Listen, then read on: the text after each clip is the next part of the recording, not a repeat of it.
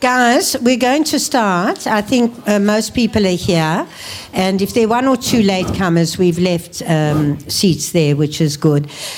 Johnny's going to do the honours today, but I just wanted to remind you that this screening is part of our Culture and Ideas program, which we started off 8-9 years ago when SCAF started as a program that accompanied the commission project inside. And initially we had Margaret Throsby, who always interviewed the artist or the architect or the designer. Then we had Caroline Bohm, who curated a series of talks relating always to the project on writers. And then I put together a panel. So we had basically for each a project, and the projects are about 10 weeks, let's say, on average, we would have maybe 3, maybe 6 if we doubled it, Culture and Ideas get-togethers at one level or another. We had for children, little children, kindergarten children. Hi, Barry, come. There's seats here as well if you want to be close. For teenagers, adolescents, for students, and then for the professionals, art professionals, and then the general public. Now, we seem to have, instead of, let's say, 6 on average for each project, we might have 16 for each project. So we have upped this thing beyond all expectation. I mean, no one's forced us, so we've done it willingly. But when you actually look at what we do for each project now, there are so many events for all age groups and coming at the events in different ways. And what we decided to do as an ongoing project now is to have films about artists or art personalities. And so this is the first in a series. I mean, Johnny is, most of you here know Johnny, but for those who don't, he's a guru, a sort of impresario. It's hard to find a word. Hilary and I were speaking a little earlier. You can't really describe Johnny easily. He's a global citizen before the word was even formulated or articulated. He speaks about 5 or 6 languages. Most of them are Asian. I know many people who speak, and many of us would know people who speak several languages, 4, 5, 6. If you go to Israel, everybody speaks 4, 5, 6 languages, it seems. But Johnny speaks an odd range of languages. It's the Punjabi and the Hindi and the Urdu and the Japanese and the Chinese. You know, you don't often find somebody who speaks that group of languages, so many, the Asian languages. He's like an international commissar. He links people, he promotes people, he promotes events, and he has a very, very interesting backstory, which is the story that you're going to glimpse. An hour and 10 minutes is not enough to tell you the story of Johnny Walker. There are people here today who fit into the story in some ways, but I don't know anybody who's had a story as strange and as different as Johnny's story. The movie, he'll tell you about the director, so I won't go into that. But just to let you know that after this, we're going to screen, this has got to be a very private thing, and the story of Uli Sig, which will be released on the international film circuit. And then finally, we're going to, in this particular grouping, screen a film that's been seen on the commercial circuit. We've seen it, but at the Chauvel, you know, not that many people go, really a very few screens, on Peggy Guggenheim. And some of you would have seen it. But the thing is, where we're going to be different is have people to introduce the films that are closely connected with the film itself. Oh, and I've missed one, haven't I, Danielle? And that's Cutie and the Boxer, which is an award-winning film about a Japanese Gutai artist, which has also been screened. So, you know, we can't pretend to be the first by any means, and it's about a Gutai artist who boxes his way into painting. He actually boxes the canvas, and it's an award-winning film documentary. So this is the series as we go. Somebody talking, an artist, if we can find one, or a good one, in terms of the documentary side, and or an art world personality. So I'll leave things to Johnny now. And Johnny, you've got such a loud voice, you probably don't need it. Okay, do you want it? I think it's okay. Okay, if you want it, it's round here. I'll sit next to Brian over here. Thank you. Pleasure. Thank you very much for coming. It's sort of like a family reunion. Oh, you so need to talk with that. I need to use this one. Is it on? Yeah, it's on. Hello? Yeah. The film is done in Chris Marker fashion. It's an abstract art film.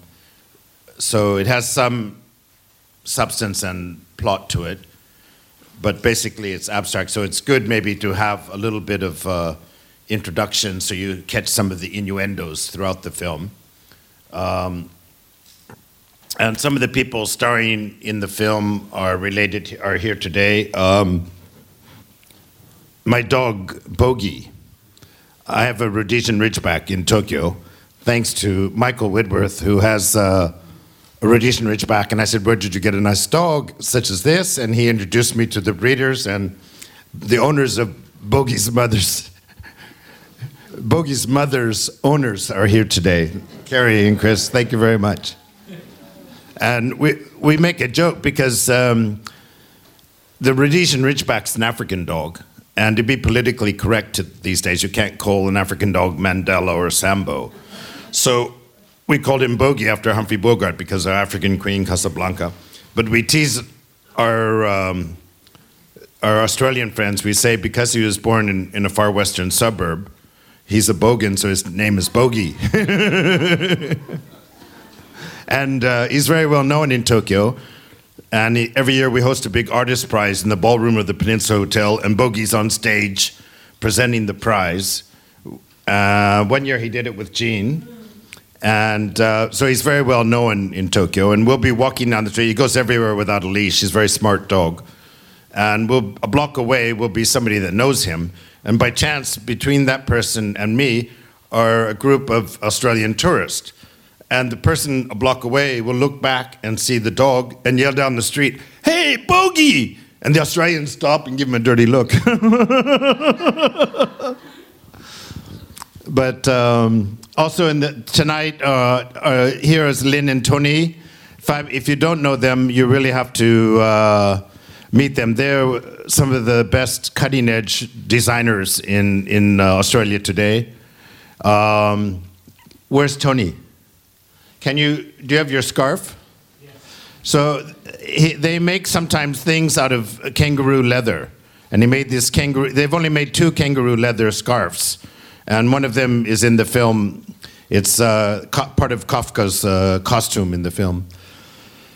But there's lots of people that are related to what's happened and know some of the story. The artist who made the film is a Swedish artist named Magnus Bartus. He's Sweden's leading authority on Chris Marker, the famous French abstract filmmaker who died a couple of years ago. And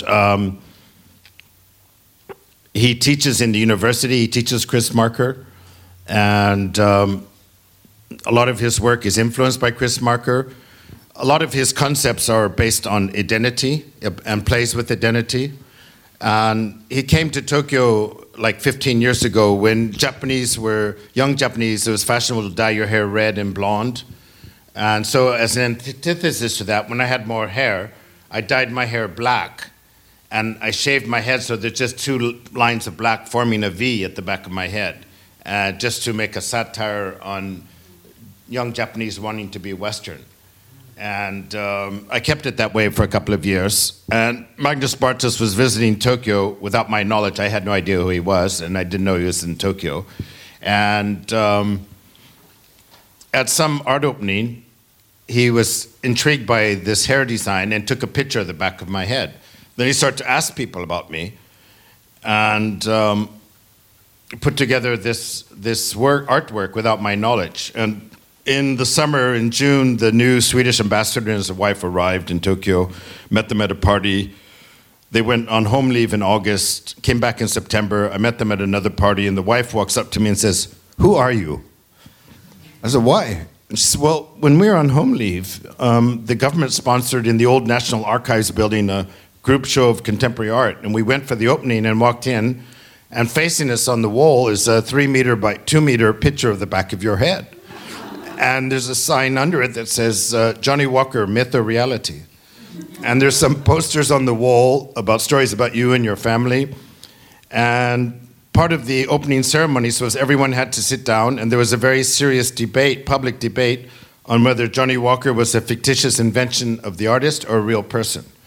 And she said, they announced there's time for one last statement. She said a young German guy, an artist, stood up in the back of the room and said very seriously, "Ladies and gentlemen, I can tell you this Mr. Johnny Walker, he really exists, because I used to have a Yugoslavian girlfriend that once met him in the Hanoi airport." So that sort of sums up my life in a nutshell. That's it. And so that was his first art where he used me as a subject in his art. The next one was, he was researching, when he researches Chris Marker films, he goes into the background of the characters, the history of the people, and he came across this film by Chris Marker called Mysterie Comico. And it turns out in 1964, when they had the Olympics in Tokyo, the French government was advertising for filmmakers to go and document the Olympics. And he applied for a grant. And even though he doesn't do anything with sports or even normal films, he won the grant and went. And the first day he's filming the Olympics, because he had to show something for getting the grant, he noticed in the audience a very exotic-looking Japanese woman. He packed up early, waited outside the stadium to see if he could catch her coming out. Saw her, followed her through the streets of Tokyo, filming her with his camera on, just holding it, filming wherever she stopped at shops, talking to people.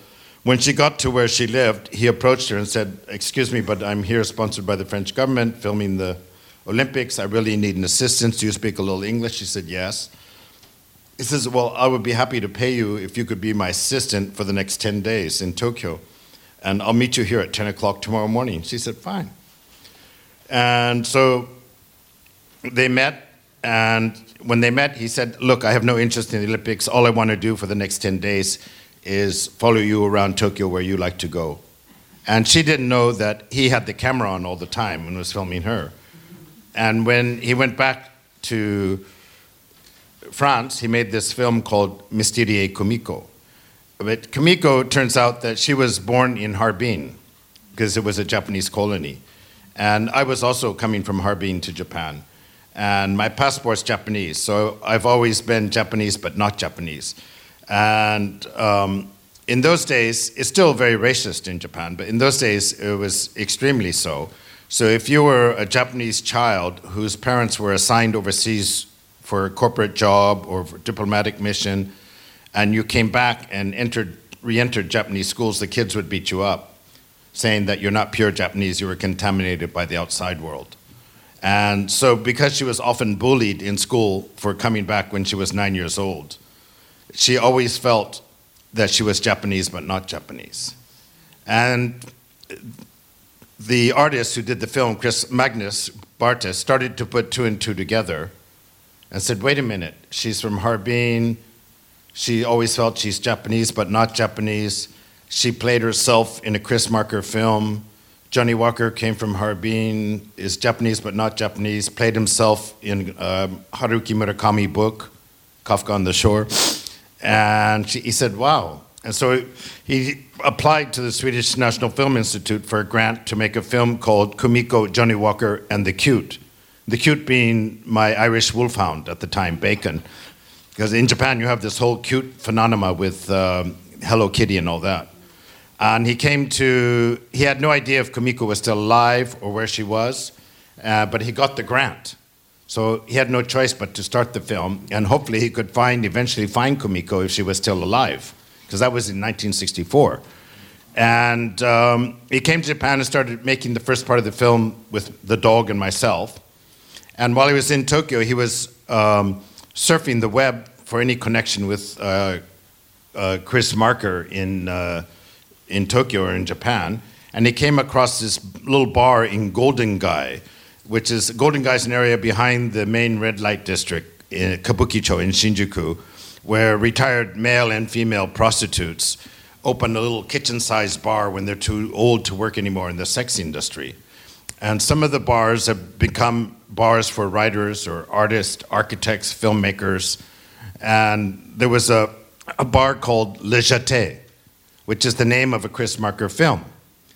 And he thought, well, I'll take a chance and go there. It has the same name as a Chris Marker film. So he walked into this little tiny bar upstairs at Le Jeté one night, and he said to the mama-san, "Do you know Kumiko?" She said, "Of course I do. She's my best friend."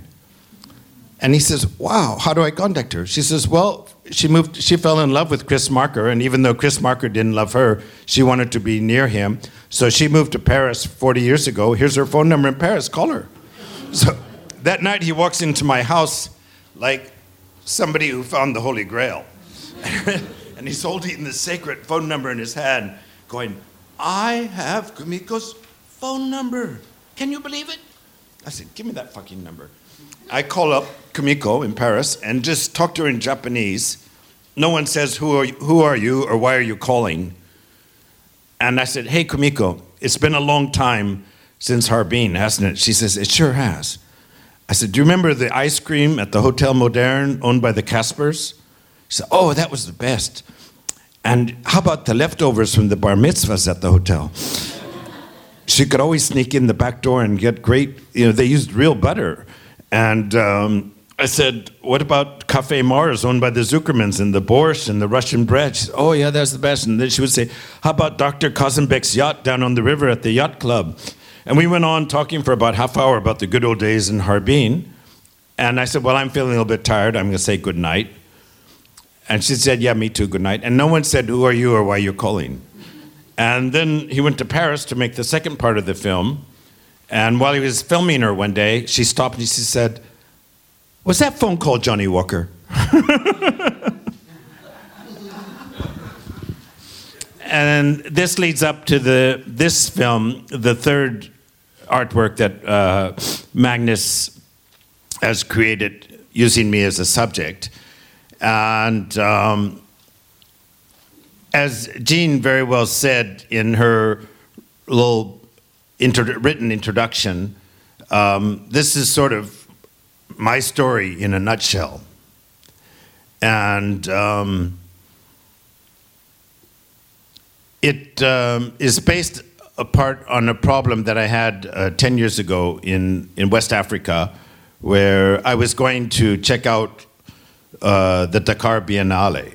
And David Elliott, one of my best friends, had just previously curated the Dakar Biennale. And I had to go to Morocco with some banking clients. And I thought I'd go for a weekend to Dakar and check out the art scene and the Biennale people and all that. And I didn't realize, I'd traveled before in Africa, but I didn't realize that, especially in Senegal and a few other countries, but more in Senegal, they target foreigners, the police, and they have a whole justice system set up where the judges are in it, there's no juries, and they target foreigners and create false charges and demand large amounts of money to let you go. And so that's what happened to us. I was assigned an art student as a guide by people related to the Biennale, and we met for 10 minutes, sat down for lunch, and like in a lot of African countries, it's illegal to be gay. And the police see an opportunity. It's an older white guy with a younger black guy, and it's a easy setup because they can translate that very easily into a gay couple. So we met for 10 minutes. We were both arrested, thrown in jail, tortured, beaten. my friend, at the time when we met, he had a difficult African name, and it was when Murakami's book just came out, Kafka on the Shore. So I said, look, I'm just going to call you Kafka. I said, okay. He said, yeah, sure. And so the police offered his father $2,000 if he would testify against me in court, saying that I was abusing him in public. And the father said, sure, great. And when it came to the preliminary trial and the judge said to him, tell us how this foreigner abused you in public, he said, we were having lunch and that's all. And the judge said he's too young to know what he's talking about, get him out of here. So he was released. And his father kicked him out of the house for that. And he took refuge with American missionaries that were helping gay people secretly. And when I eventually got out, thanks to the Shermans and other people, the American missionaries contacted their church in Tokyo, contacted me, and we started to call him through the missionaries, and then I set up where he had his own mobile phone and started renting a little apartment. But because of what happened, and he didn't cooperate, his passport was denied. So we talked on the phone every day for 9 years. And then finally the government changed, and he got a passport, and he came to Japan. And he got into, he was very successful with his photography. He was chosen for the Kyotography. The annual photography is the #2 photography event in the world after Arles in France. And he had an important exhibition in Kyotography. Then he got more into fashion. His parents are from Guinea. Originally, they went back to Guinea, got Ebola. They both died. He's the oldest son. The father had 4 wives, lots of kids. So he felt the responsibility to go back. And he always was very sensitive to the racism in Japan, which I'm not. For me, it's like, water on a duck's back, And but there would be little innuendos all day long against him. We'd get on an elevator and people would look at him up and down and hold their nose going up in the elevator. And I learned to play with it and joke with it. Like a black man in New York, you just turn it around, make a joke, and put it back in people's face. And, I think we're all friends here, so I can speak a little more edgy and radical. One day we got in an elevator in a high-rise in Shibuya, and on the next floor, an older woman, about 60 years old, got on. It was a crowded elevator, and she looked at my friend up and down with a nasty look, and then held her nose going up in the elevator. And she got off on the floor before us, and I stood in front of the door and blocked the door. And I said to her in Japanese, the whole elevator, of course, went silent, and I said to her in Japanese, I'm really shocked. A woman your age, having a period so strong, you have to hold your nose. And everyone started laughing, and she ran off, red face. Sorry for the rudeness, but we're all friends here. But anyway, Kafka decided he couldn't deal with Japan, and he felt the responsibility of being the oldest in the family, and he needed to go back to Senegal. So I gave him the seed money. He got more into fashion while he was in Tokyo, which one often does. And he started his own boutique in Dakar. And that's where he is now, and we talk now and then, and he's happy, and he's with his family and friends, and he's supporting his family, so he's like the hero, like the David Walsh of Dakar. the hometown boy made good, And just a few things, sorry to talk on so much, but so you have this whole idea of what's happened and what's going. So the film is a satire on what happened to us. It's a little bit of a background on my story, and then it's a satire on what happened to us. And as you have the traditional story of famous English explorers going to Africa to look for the lost tribes in Africa, this is a story of the famous African explorer coming to Japan to look for the lost tribe of Israel. And in the 1920s and 30s in Japan, you had a secret society called the Makoya, which is a Hebrew word. And they operated sort of like the Masons operated in Italy, because the Masons were anti-Catholic. And in Italy, the Masons were not anti-Catholic, but they became an elite secret brotherhood with prime ministers and nobility belonging secretly to these secret brotherhoods. So the Makoya was a secret brotherhood of the elite in Japan, including imperial household princes and prime ministers. They all secretly belonged to this secret society. And one of their main precepts were the Japanese were one of the lost tribes of Israel. And they tried to make all these superficial associations between Jewishness and Japanese. For example, the kana alphabet, hiragana and katakana, the two phonetic alphabets that they use in Japan, they said it looks like Hebrew writing. Sometimes in Shintoism, and you find stars of Davids. Just like in Buddhism, you find opposite going swastikas. There's a Shinto god called Tengu with a big long nose. So said because Jews have big noses, Tengu was from the Hebrews. And they tried to draw, and the carrying around, when they have a festival, out of the Shinto shrines, they have these portable shrines they carry on their shoulders through the streets of the neighborhood. And they said it was like taking the Torah out and carrying the Torah around. And they tried to draw all these similarities. And after the Second War, this secret society sort of dissolved, but evolved into becoming a Japanese version of a Protestant church. And still in Tokyo today, you have the Makoya Church, that they're Protestant Christians, a Japanese version of Protestant Christians, and they still believe the Japanese are the lost tribe of Israel. And they have their own kibbutz in Israel, and they send all their kids every summer to Israel, to the kibbutz. They all speak perfect Hebrew. They have a choir, an amazing choir of old Japanese ladies who all dress in kimono and play the accordion and sing ancient Hebrew songs in perfect Hebrew. It's like from another planet. And at one point, the film begins with Kafka coming to Japan, and in Yokohama, the port near Tokyo, there's a 160-year-old Jewish cemetery.